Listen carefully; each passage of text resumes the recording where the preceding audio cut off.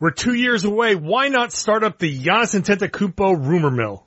Stars are more spread out than ever, but that just means role players need to step up more. We have a list of 13 players that need to take a leap next year. It's the Wednesday Locked On NBA show. Let's go. You are Locked On the NBA, part of the Locked On Podcast Network.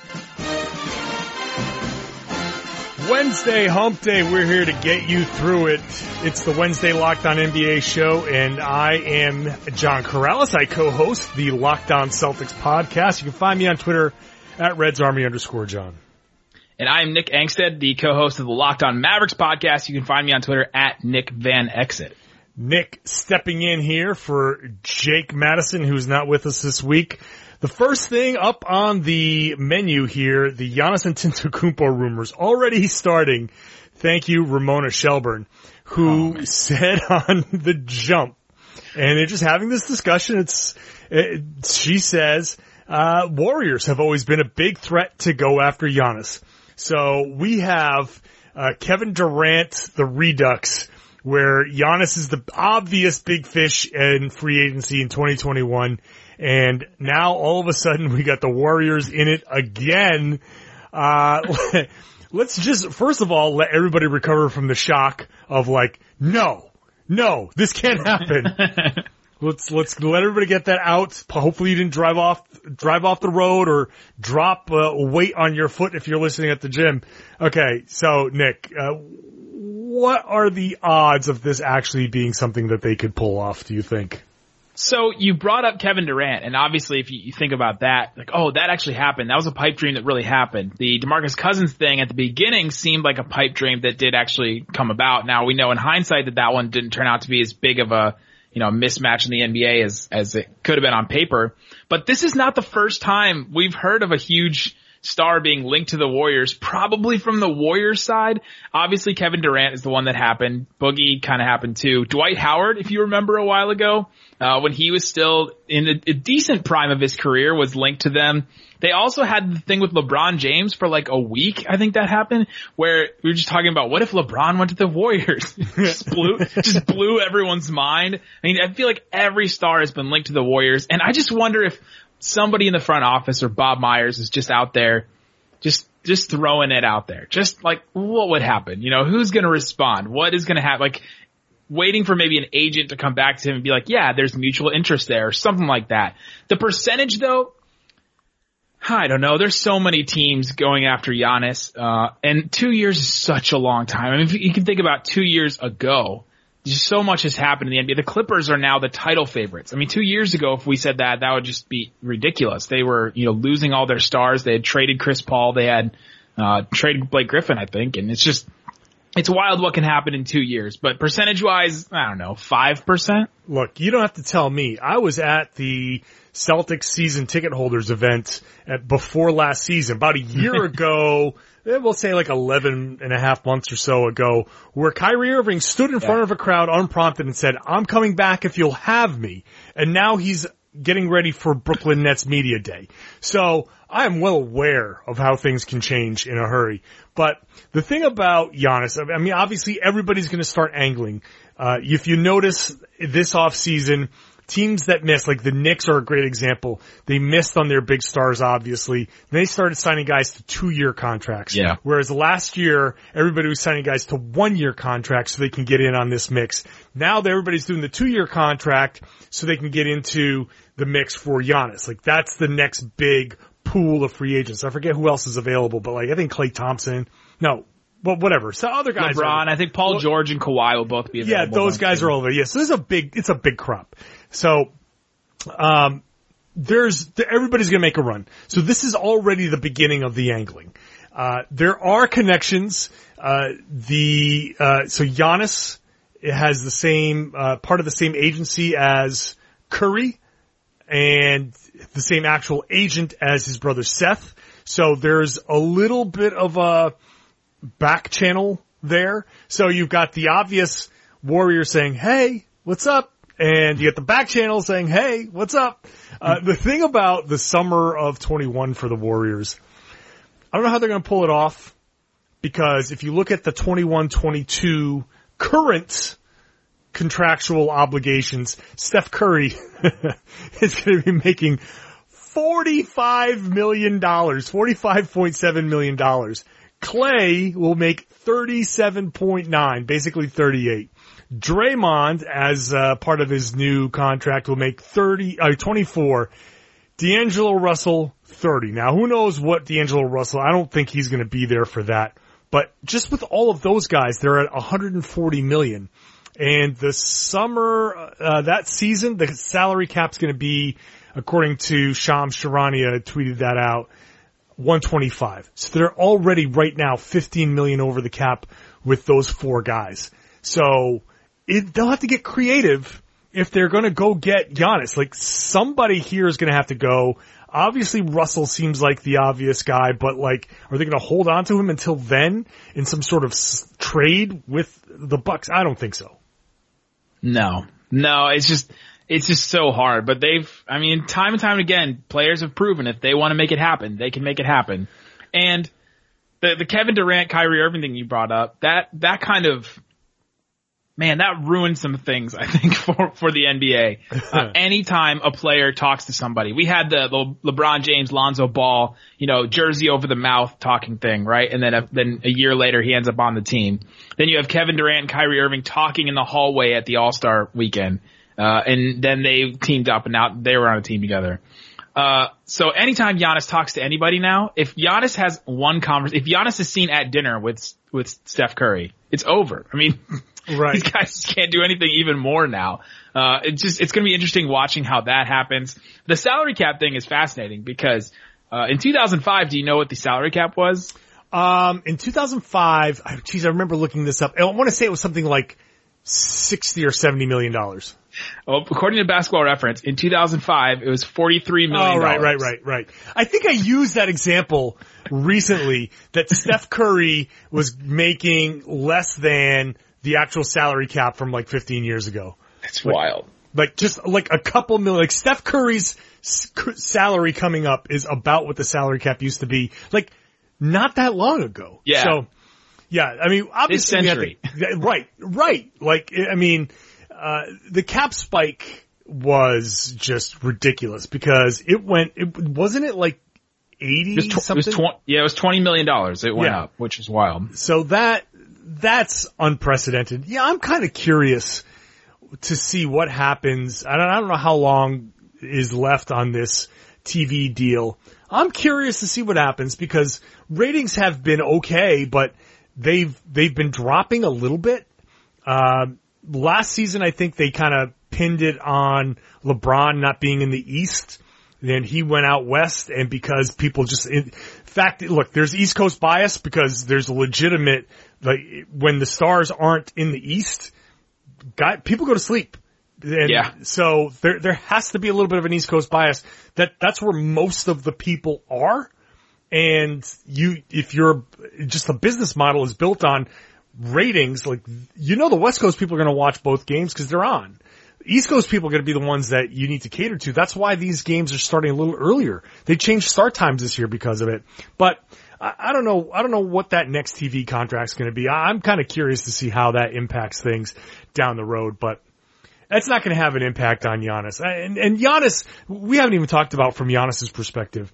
Like, what's it going to take for Giannis to want to leave? Now, I've been to Milwaukee. It's fine. There's nothing like glamorous about Milwaukee. I'm not trying to, crap on Milwaukee. It's fine. Like, it's a fine city. It's not New York. I've lived in New York. New York is great. There's tons of nightlife. There's something to do at all times. LA, same thing. The glamour cities, Miami, beach, always warm. Like, you got all of these appeal things. I mean, what's appealing about Milwaukee? It gets super, super cold. You gotta be a certain type of person to be like, yeah, no, I'm good with this. I'm cool with this is all I need. And I just wonder, like Giannis has said from the beginning that he wants to be there long term. And look, he comes from a different life. That life growing up in Greece where he hustled and didn't have much. I'm Greek. I know exactly the life that he's talking about. I've been to where he used to hustle. Milwaukee's actually a little bit of a step up in some ways. So he legitimately could just be like, I'm cool with this. This is all I need. I'm not a fancy person. I don't need to be in LA in mansions. Like, I'm cool with this. But at the same time, you see Milwaukee do things like let Malcolm Brogdon go and commit money to Eric Bledsoe. And you wonder, like, where does I'm cool with this kind of like not jive with the direction of the franchise, and how important are these next couple of years for this franchise to say, all right, we've got to make sure we're building the right team around this guy. Yeah, it all depends on what happens the next 2 years, and maybe even just that second year, right? I mean, it seems like decisions are made in that summer, and you just kind of get a reaction. But I just think Giannis is different than a lot of the other superstars that we've seen. And after the Kawhi Leonard thing, after LeBron, after Kevin Durant for sure, and Kyrie, all these players that have changed teams, I'm not going to pretend like I know what any of these guys are thinking. It's just so hard to try and guess and speculate, and there's certain things, but Giannis is a guy that tried to buy the old Milwaukee Bucks practice facility because he wanted somewhere to practice and play. And then they were like, hey, you could just like build a gym. You don't have to buy this one. You don't have to buy like this huge one. And he's just different. He's just a different kind of guy. I think he's more low key, family kind of guy. And so I don't know if he's into the whole, big market thing, but I know that in Dallas, they would love to have him, and they have space for him there. So I don't think there's a single team out there that wouldn't love to have him. We'll see what happens. Like, he's a young guy. He's only just getting to where he wants to be as a player, and he's got things that he can even add to his game. He's MVP, and he's got things he can add to his game a lot. So the next couple of years are going to be super interesting. So this is only the beginning of this conversation. We'll take a break, because we're only at the beginning of this podcast. We've got the players who need to take leaps for their teams to win. It's a fun conversation that'll span the next 2 segments, so stick around for that. Meanwhile, if you're looking for a workout and you can't find one that keeps you engaged, Peloton is an immersive cardio experience with real-time features that will always keep you coming back. You can get $100 off accessories when you purchase the Peloton bike and get a great cardio workout at home. Go to onepeloton.com and use the promo code LOCKED, LOCKED, to get started.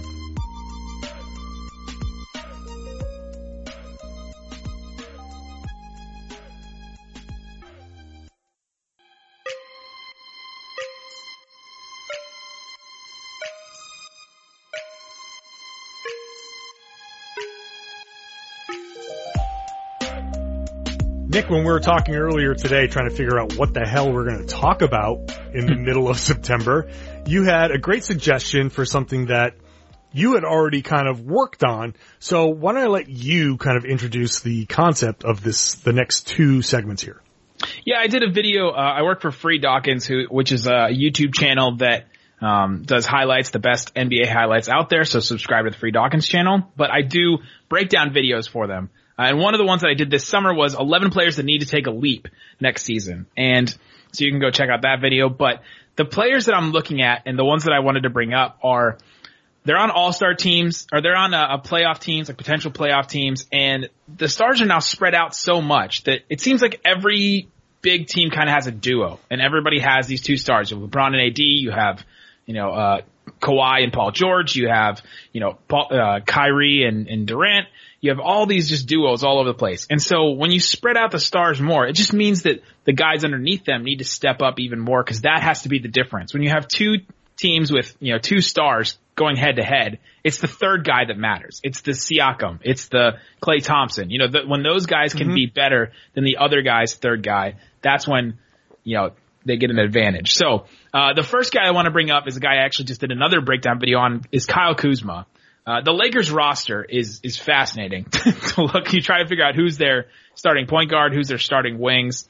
It's just going to be really weird to try and figure out, is Kuzma even going to start on this team? But he is a guy I think that really has to step up and be a creator. LeBron is obviously a great creator. He's going to sit out some games.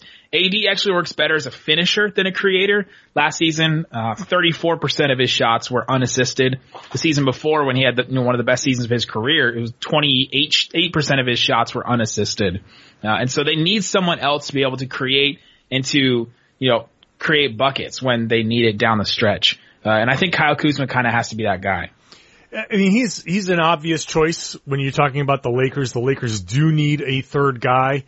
I think I'm really curious to see if he starts. I don't think he should, because, and especially the Lakers are not only in a weird position because of how they constructed this team, but also because of how their two stars are acting and what they don't want to do. Like LeBron doesn't want to be a 4. He wants to be a 3 or a point guard, whatever, however they're going to use him. But, and Anthony Davis doesn't want to be a 5. He wants to be a 4, even though starting those two at the 4 and 5 would be awesome. That's exactly the way they should play. And I think LeBron James could play probably 5-6 more years if he just became a stretch 4 or even a stretch 5 for the rest of his career. But whatever. He's going to play how he wants to play as LeBron James. He's earned that right. See, I think the opposite of that. I think that he knows that he has to play on the wing. The wing where you don't have to bang as much. You don't have to go after rebounds as much that are contested. That's where you go down there and you get injured. I think that he wants to play wing more, and that's why. But I think they'll end games with that lineup, right? I think AD at the 5, LeBron at the 4. They'll have to do that. So the third guy there is a big deal. I might make an argument for Danny Green for needing to be that third guy just because of the defense and the shooting. If he can keep his shooting anywhere close to what it was last year, then that really, really helps the Lakers a lot. But in the context of taking a leap, taking a big step forward, having Kuzma take a step forward would be really good because he's going into that third year. His 3-point shooting dipped a lot last year. If he can get back up to the 36% that he was shooting his rookie year, then that changes a lot. And if he can get into the flow of things, and if they're using him as a guy off of the bench, then I think having him come in, second units, carrying the team when you're not using both Davis and LeBron James would be gigantic for the Lakers, especially when you consider that both those stars that they have should probably play a little bit reduced minutes in the regular season. Absolutely. That's why I think Kuzma is a prime guy for this. And if he takes a leap, then, I mean, they're sure. title contenders for sure. The next player on my list was Ivica Zubac. I think that he's probably going to be the starting center for the Clippers, which is kind of interesting, but he may have the easiest job besides his one-on-one matchup. I think he may have the easiest job in the NBA because his perimeter defense is going to be Patrick Beverley, Kawhi Leonard, Paul George, maybe Mo Harkless, maybe JaMychal Green. There's just not going to be a lot that gets through that. Right. But he has to take a leap in a different way. He has to be a better finisher, better rebounder, rim protector. If he can take a leap for the Clippers team, that might be almost bigger than Kyle Kuzma for the Lakers because they need somebody like that. And Montrezl Harrell's going to play a lot of, minutes down the stretch, but if they can get that starting center position, if they can, hit on that, then that'd be huge for them. Yeah, I mean, he's the only 7-footer on their roster right now. I haven't seen a guy with as much buzz around him that's, I don't know, unwarranted. I don't know. People just love Zubac. Like, my God. It's the Lakers fan effect. Lakers fans love. Oh my God. Maybe more than like their stars. Lakers fans love the 10th, 11th, 12th, 15th, 17th now man. They love that guy. I can remember so many of them growing up as a Lakers fan that you're just like, man, if this guy can just hit, they would just be awesome. The Darius Johnson Odoms, the Adam Morrisons, the Josh Powells, like the guys like that, you just get obsessed with these guys. So he kind of has a little bit of that to him.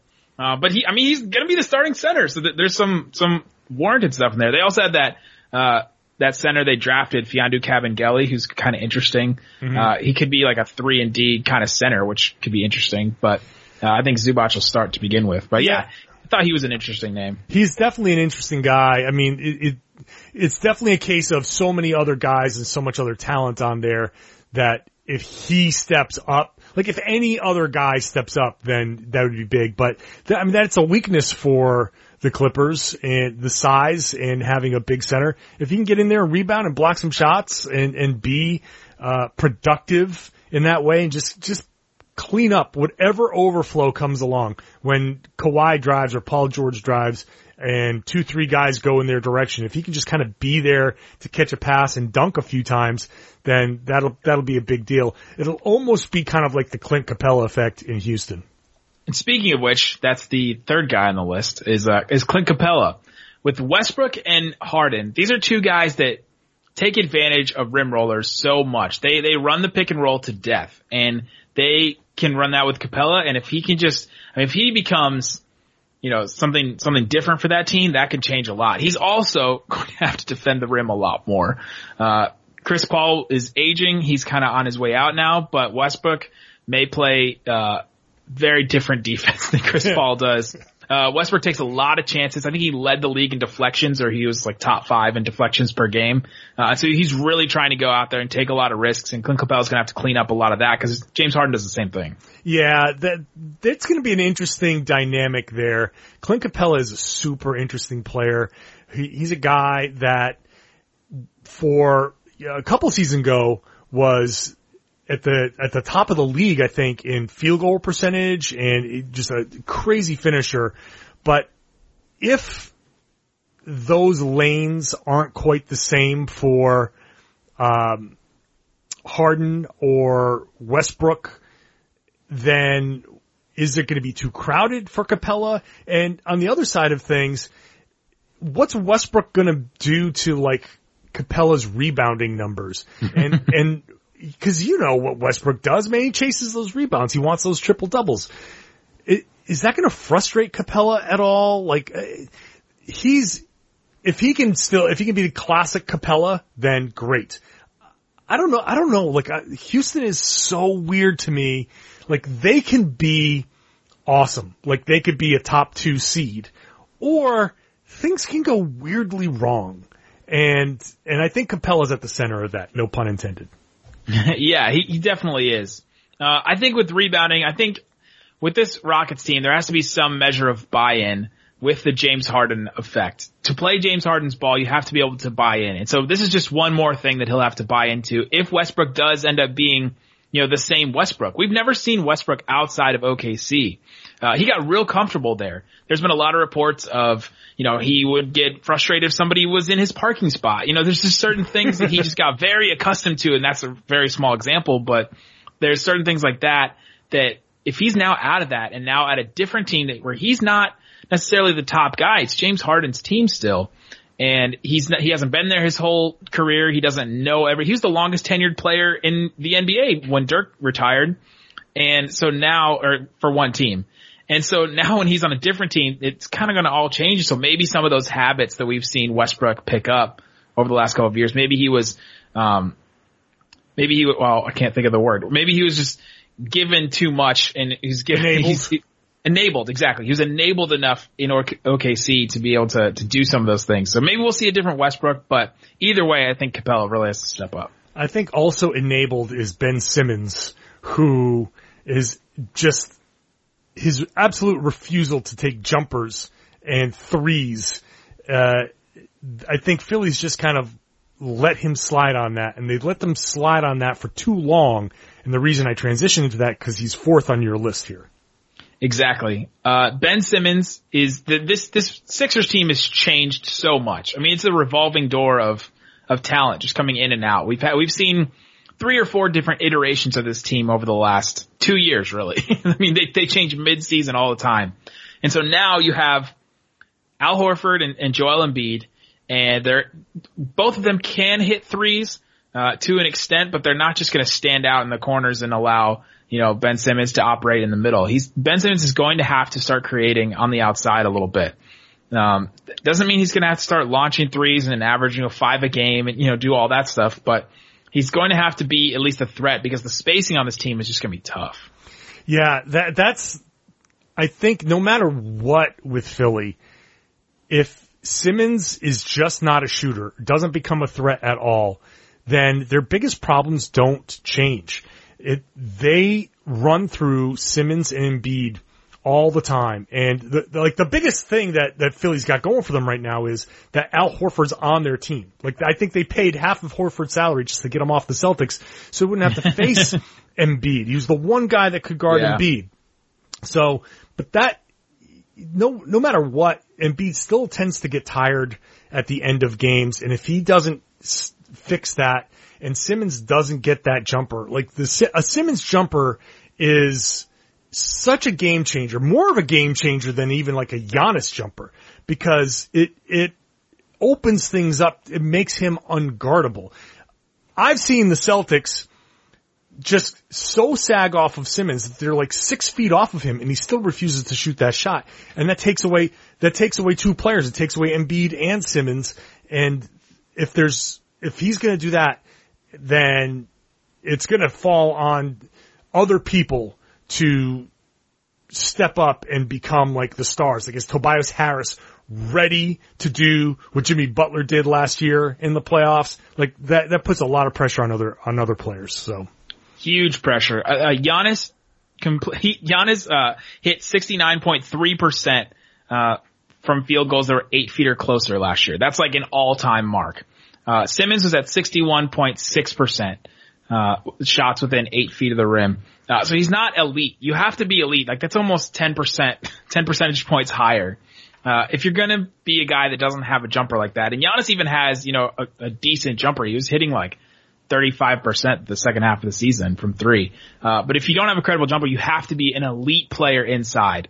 And I just don't think that the Sixers have the space for that. And so to be able to create on the outside, it's going to put a lot of pressure on Tobias Harris. Josh Richardson's going to be a lot of pressure. And JJ Redick's gone too. I mean, this team all of a sudden is just turned into like an old school, like a weird Showtime Lakers team, right? Like if they had the rules back then this team would be awesome, but it's just not the same. It's going to be interesting. We'll take a break.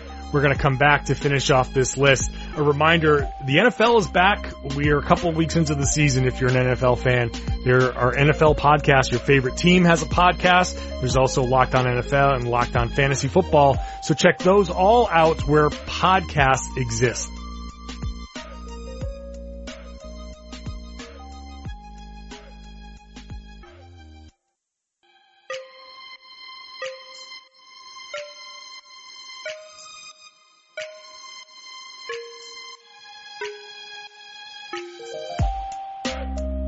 Back on our list, and I'll take this one here because number 5 is my guy on the Boston Celtics, Jason Tatum.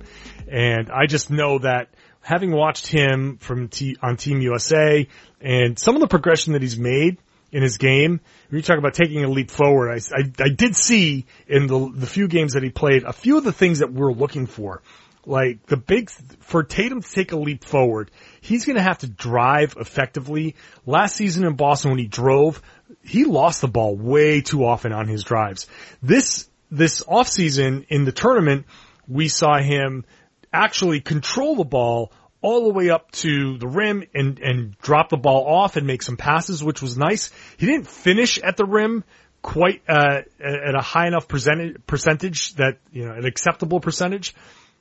I'm curious whether the FIBA rules that allowed a lot more physical play were part of that, and whether he got frustrated by that and tried some goofy finishes, because he definitely tried some goofy finishes in FIBA. But if Tatum can drive and be effective around the rim and hold on to the ball, that's going to mean more free throws, which he doesn't generate at all. It's like taking 2 or 3 a game. If he can do that and score 4 points more from the free throw line and get a couple more assists on drive and dish or drive and kicks, then that will be the leap forward that Jason Tatum makes. And if he does that, then this Boston Celtics team becomes much more dangerous.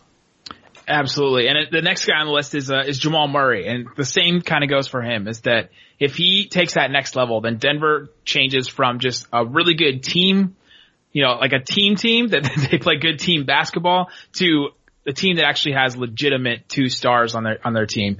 In the regular season, Jamal Murray, 0.82 points per possession on isolations. In the playoffs, that went up to 1.36. He really stepped it up in the playoffs on isolation. You could just tell that he could get his own shot in that playoff series against the Spurs. And if he can start doing that during the regular season, start being more effective there, then that's just going to change so much for the Nuggets. It really would. I mean, I guess you can say that of every one of these guys. We're talking about guys that are okay to good, but if they really take a leap forward, then that's going to be gigantic. The only pushback I would have on Murray is that while the leap you're talking about would change the entire dynamic of the Nuggets, they don't need him to take that leap as much as other teams need their guys to take a leap. I think because the Nuggets are very deep and have guys like Harris, and who knows if Will Barton can stay healthy. And obviously the big question mark is, what can Michael Porter Jr. be? And if those three guys come through, and if Michael Porter Jr. lives up to any sort of the promise, then, I mean, I know they just gave Jamal Murray a ton of money, but even if he doesn't take a leap forward, Denver can still be pretty good. For sure. Another guy that, his team can still be good, but if he takes a leap, then there's something different, is Rodney Hood. The Blazers made really weird decisions this summer to me. And I'm not sure I really like their team anymore, but they got rid of Mo Harkless and Al-Farouq Aminu. Al-Farouq Aminu got paid by the Magic. Mo Harkless was sent off to Miami and then eventually now to the Clippers. And so now Rodney Hood is probably their starting three, I guess. He played a lot in the playoffs. Maybe they'll start Kent Bazemore there, but Rodney Hood's the one guy that still has some upside that I think if he can start becoming what everyone hoped he was going to be when he first came into the league, then, that changes a lot for the Blazers this season. I feel like Rodney Hood is sliding very nicely into the Jeff Green mold. That's not a good thing. No, this is like where Jeff Green, like the teams talking themselves into Jeff Green. The Jazz fans. Yeah, it's like teams talking themselves into Rodney Hood. Same type of thing, same type of guy, not quite the same athleticism or same type of game, but like it's the consistency. It's just like, oh man, this guy's got so many tools, and Rodney Hood's got so many tools, and we've seen him be good. We've also seen him be very, very bad. And so, he had his moments for sure for Portland, but like, he was, when he was playing for Cleveland, I thought his career might be over. So, yes, if he can take a step forward, that would be huge. I feel like we're going to be saying that for the next 6 years, and it's going to be for like 4 different teams. He's going to be 35. We're like, all right, if he can just take that step forward. Right. He's going to play for every team in the NBA, so every team can talk themselves into Rodney Hood once. The Spurs, all of a sudden have a bevy of guards. They just had 0 guards for forever. It was only like Tony Parker and Manu Ginobili. Now all of a sudden they have all these young guards. And 2 of them are on this list. The next 2, DeJounte Murray and Derek White. I put them both on this list. Derek White just played in the FIBA World Cup with Greg Popovich as the coach. DeJounte Murray is now coming back from injury, but he was second team all defense 2 years ago. These are guys that have a lot of upside, and I think if they can become the backcourt of the future for the Spurs, I think it changes the calculus for this whole San Antonio team. Because right now they're kind of blah, right? I mean, nobody's excited to watch DeMar DeRozan and LaMarcus Aldridge jack up mid-range shot after mid-range shot. But you have these 2 guys that can actually be exciting and make stuff happen. Yeah, no, I think the Spurs' future, I know they're very excited about those guys in San Antonio. You're right. I mean, they've got Lonnie Walker is there, who's very interesting. They're excited about Bryn Forbes. Like they have a ton of really good players. I mean, that some combination of these guys, like you can't have all of those guys be good. Like at some point they're going to flip 1 or 2 of those guys to fill out their front court whenever the experiment, the DeRozan thing ends and the Aldridge thing ends and Aldridge goes, crying back to Portland or whatever. Wow. Yeah, I'm sorry. Some contempt. No, I don't, it's not even like, whatever. I have no reason to dislike LaMarcus Aldridge. I don't dislike LaMarcus Aldridge. It's just not fun to watch. It's just like, come on. That's a whole other thing. But whatever. It's fine. At some point, that backcourt for San Antonio is going to flip into a nice front court for some team that's got a bunch of wing/forwards. It's going to be a nice little, they could probably talk to the Pacers right now and figure some things out. Yeah, that's a good one. But I do agree that the White-Murray combo is a very interesting, dynamic combo that could really help carry San Antonio and really be a nice complement to the mid-range game that we've seen too much of. I mean, the thing about the Spurs, man, they were such a good three-point shooting team. They just didn't take any during games. Like they need these guys to come up and just start firing threes. Yeah, and another combo I think for a probable playoff team this year that wasn't last year is Justice Winslow and Bam Adebayo. These are two young guys on the Heat. All of a sudden they introduced Jimmy Butler in the mix. And if anything, these two guys just need to stand up to Jimmy Butler. because if they collapse under the pressure like an Andrew Wiggins, I guess not, it didn't really happen in Philadelphia as much, but then towards the end, I mean, if they can stand up and if they can play well and play nice with Jimmy Butler and, make it a good fit, then that's going to be huge for them. But these two guys are now thrust into the starting lineup. Whiteside is gone, so I think Bam Adebayo is a clear starter. Justice Winslow was playing full-time point guard towards the end of the season. And so now with Dragic coming back, and Dragic was essentially traded in the minds of Miami Heat front office, and now he's back. What does that do for that team? Does Justice Winslow just slide back to that 3? So what happens to that team? But these two guys are fascinating to me going into the season. Yeah, Winslow is a unique kind of player and a guy with so much promise. He just hasn't quite found the footing there, and he hasn't been able to stay completely healthy either, obviously.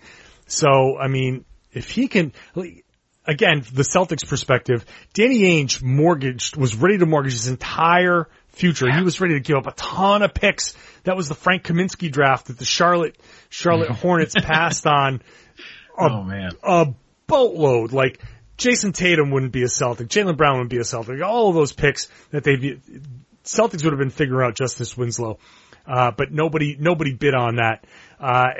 It'd be nice to see him kind of find his groove. I think Bam Adebayo has so much promise. I mean, that dude can do just about everything on the floor. I think the question for him is, can he put it all together? And he's obviously going into his 3rd year, but he's got a ton of talent. I mean, he can block shots, he can rebound, he get a couple of, if you give him 35 minutes a game and he can really put it all together and want to go out there and play, he can be, I think, a really special kind of front court player. So if he does what he shows flashes of consistently, then yeah, Miami really can look good. They can definitely look good.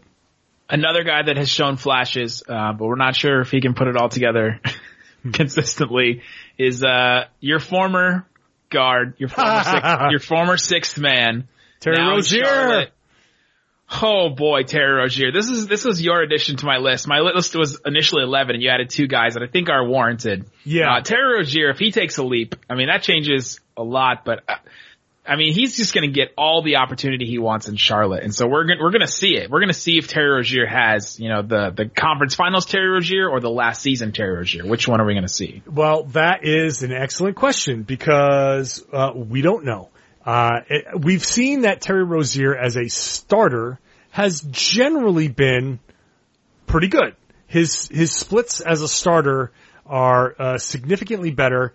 He scores, but he's obviously playing more minutes, but his usage rate is higher. His offensive rating is 10 points higher. His defensive rating is better. His field goal percentage, his true shooting percentage as a starter is 52.4% versus 48.5%. His 3-point shooting as a starter is 39.6% versus 34.4%. Now granted, he's only started 30 games for the Celtics. This is all regular season stuff, but in Boston, we know starter Terry has generally been good Terry. Last season with the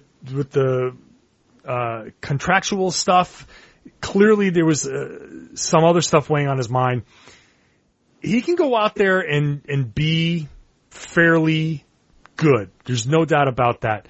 The one thing that's going to make him take a leap is efficiency. He is not an efficient shooter at all. His field goal percentage is generally pretty low. It takes him a while to get going. Dude shot 38.7% from the field last year. So that's bad. His effective field goal percentage was 47.7% last season.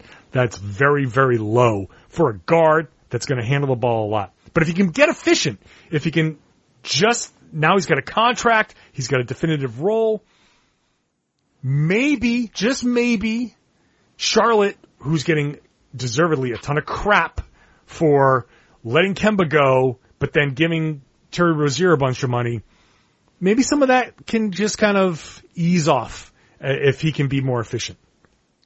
The last player, the last edition, is a guy that's now going into his 6th NBA season, which is wild to think about. He's only going to be 24 years old. Maple Jordan himself, Andrew Wiggins. Do we know the Andrew Wiggins, or have we yet to see the real Andrew Wiggins yet? I feel like at this point we've seen him, right? Like, he is who he is. But at 24, like, in my head, at 24, I say, no, he's still got 3 years before he really reaches his prime. But it's not the prime that really is the issue. It's the head that's the issue, and the decisions, and the types of shots that he takes, and the assertiveness, and all of that stuff. Like, maybe as he gets older, that stuff will come, but I feel like your personality is your personality, and you're either an aggressive person or you're not. You're either the person, like, this is your game, or it's not. And I still hold out some sliver of hope, but it is fading. I mean, we made the Jeff Green comparison before. Like, oh boy, this is right there with it. It's the one. It's a more talented Jeff Green because he obviously can score the ball when he wants, and when he really wants to pour it on, he can be dynamic. It just never happens for him. Yeah, and this is a guy that came into the league with I think with Kevin Garnett on his team, or at least the second year. So he knows, like, the intensity needed to be really, really good in this game and to be really, really good in this league. He's seen it modeled for him. And I think the prime thing also does go with the head. We've heard from, like, LeBron James, and we've heard from other players that you hit your prime and you get so much smarter in the league. And you just wonder if Wiggins has been, trying to learn as much as he can, or if he's going out there and just using the physical tools that he's been given, because guy can score anywhere he wants, but it's just the efficiency, and a lot of that comes with just knowing the game better, knowing the game plan better. And maybe, a full year going into Ryan Saunders' tenure, maybe that starts to put together for Andrew Wiggins. I mean, it's just kind of always the thing, right? You're always asking, like, can Andrew Wiggins do this? And we don't know. We don't know. But this is definitely a player that if he can take a leap, if he can become more efficient, actually show some of the flashes on defense we saw in college, and I know there's just one more, like, if he can do this, it's like the Ben Simmons jump shot thing. If he can do this, then, I mean, the Timberwolves should be a playoff team. I hope so. I honestly, legitimately hope so. Like, I hope they can figure it out. Like, I just want Minnesota to be good. I want that to work. I want Karl Anthony Towns to be the beast that he's supposed to be. I want that entire team to figure it out. Like, enough. They're making the changes in the front office. They've solidified their coaching. They've got talent. Just let's start realizing some of that promise, because those two guys, they should have a duo that's on a par with all of these other duos. We should be including Wiggins and Towns amongst these other duos. We're clearly not, for very obvious reasons. I put Robert Covington in there above him as the duo. Yeah, but it should be. We should absolutely be at a point, if things were going the way they're supposed to, where you go, wow, Wiggins and Towns, man, that's dangerous, deadly. They can be deadly. I want them to be deadly. Deadly is the time of this podcast. We have gone way over on time, so we're going to have to wrap that up now. Apologies to those of you who have to listen to this in 2 parts, but we hope you've enjoyed it. It's a nice mid-September discussion. We are still daily on the Locked On NBA podcast, so subscribe to the Locked On NBA wherever podcasts exist. Give us that good rating, a 5-star review. Tell everybody they should be listening to the Locked On NBA podcast here on the Locked On Podcast Network.